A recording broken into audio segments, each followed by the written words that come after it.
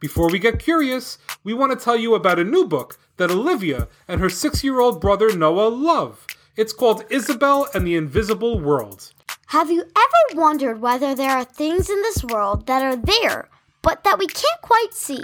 You know, things that are invisible? Well, in the book, Isabelle's 6th birthday is coming up, and she wants something special for her birthday. What if I told you that she wanted something even more special than a bicycle or even a puppy? She wanted to be able to see things that are invisible. But how in the world can anyone get something that incredible for their birthday? Well, somehow, someway, Isabelle's mother, who is a scientist, comes up with a brilliant way to give Isabelle exactly what she wants for her birthday. A chance to see things that are invisible. Written by renowned physicist Alan Lightman, Isabelle and the Invisible World is a fantastic book for the curious reader that wants to discover, along with Isabelle, a whole other world beyond what our eyes can see. You can purchase Isabelle and the Invisible World at all major bookstores or by clicking the link in the show notes. It's time to get curious!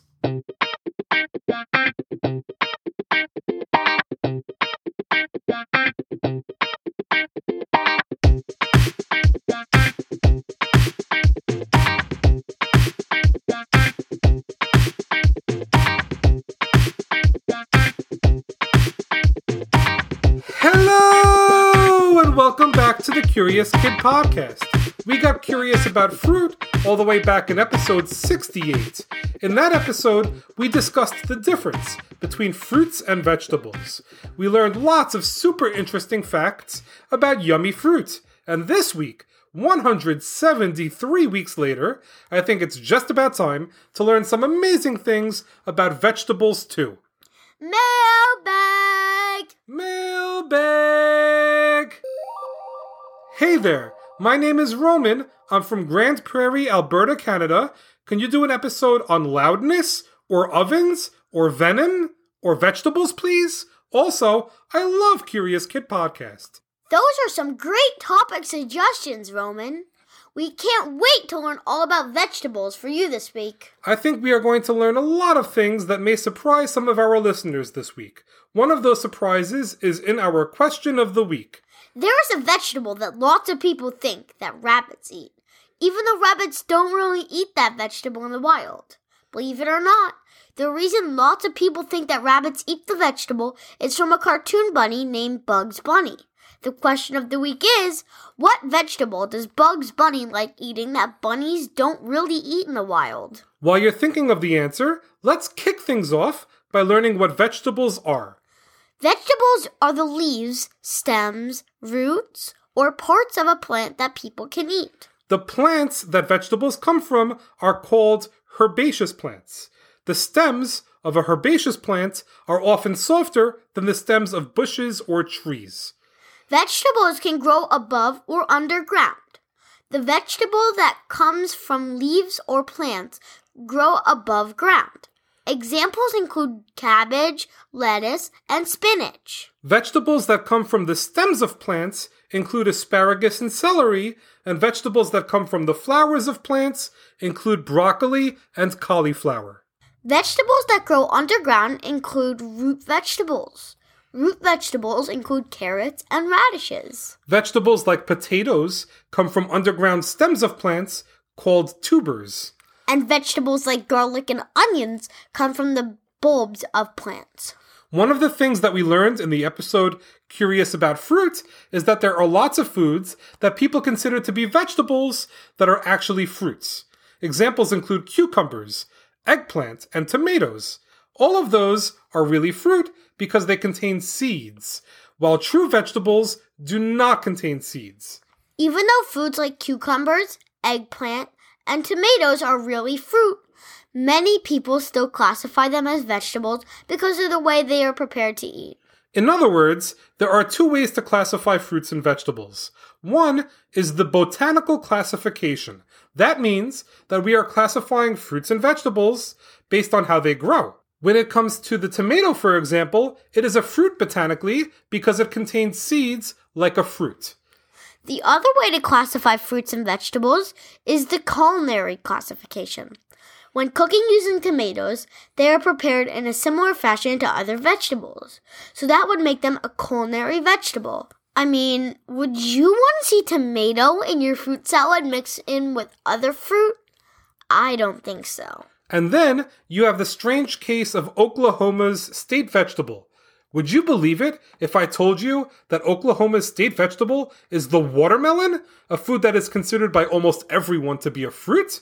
Well, back in 2007, a bill was introduced to make watermelon the official state vegetable of Oklahoma. The bill was sponsored by both state senators. Both senators loved watermelon. In fact, one of them, by the name of Don Barrington, actually won a competition back in 1994 for spitting a watermelon seed further than anyone else. When they wanted to recognize the super yummy watermelon, they ran into a problem. The problem was that Oklahoma already had a state fruit, the strawberry. That's when Barrington claimed that the watermelon is a close relative of the cucumber, pumpkin, and squash, which are foods that are botanically fruits, even though they are considered to be vegetables by many due to the way they are prepared. The bill passed by a vote of 78 to 19, so the watermelon has been the official state vegetable of Oklahoma ever since. All right, before we answer the question of the week, it's time for us to give you some super tasty vegetable facts to munch on. It's usually not a good idea to peel your vegetables, like cucumbers and potatoes, before you eat them, because a lot of the nutritional value of vegetables can be found in their peels. Baby carrots are not just tiny carrots, like the name suggests. Baby carrots were larger carrots that were cut into smaller pieces to remove a portion of the carrot that doesn't look just right. Sweet potatoes aren't sweet when they are raw. There is an enzyme inside them called beta amylase. That enzyme changes starch into sugar. When sweet potatoes are cooked, the starch in the potatoes changes to sugar, which is what gives the sweet potato its sweet taste after it is cooked. The phrase, cool as a cucumber, can be used to describe someone that is calm, even when that person is in a situation that might make other people a bit heated or upset.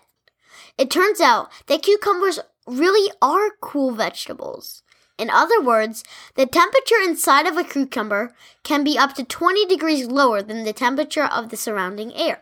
Now for a truly important fact, there is a rhyme that I heard as a kid, and maybe some of you have heard too. It starts with, beans, beans, they're good for your heart. The more you eat, the more you fart. Is that true though? Do beans really make you fart? They actually do, and here's why. Beans have two sugars, called raffinose and stachyose, that our intestines and stomach have trouble breaking down. Instead, there is a bacteria in our intestines that turn the sugars into a few different gases, including carbon dioxide, hydrogen, nitrogen, and the gas that results in farting called methane. There is an over-the-counter medication called Beano that helps prevent farting when eating beans. The active ingredient in Beano is actually an enzyme called alpha-galactosidase. That's an enzyme that helps break down the sugar in beans for you so that those sugars don't turn into gases in your body, helping to make you less gassy. Okay, Olivia, let's answer the question of the week. Bugs Bunny, a cartoon rabbit, loves eating a certain vegetable that rabbits don't usually eat. It's mostly because of Bugs Bunny that people seem to think that rabbits enjoy eating the vegetable. Which vegetable is it? Bugs Bunny loves eating carrots, even though bunnies don't really enjoy eating carrots in the wild. It turns out that carrots aren't that healthy for rabbits and should be given very sparingly as a treat.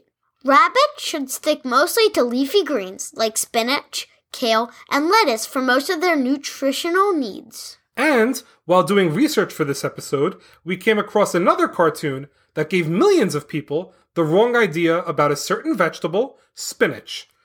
Popeye is a cartoon character that eats spinach to make him super strong. When the Popeye cartoons were at the peak of their popularity, the sale of spinach went up, as people started eating spinach, thinking that their muscles would grow by leaps and bounds just by eating some spinach, like what happens to Popeye in the cartoons.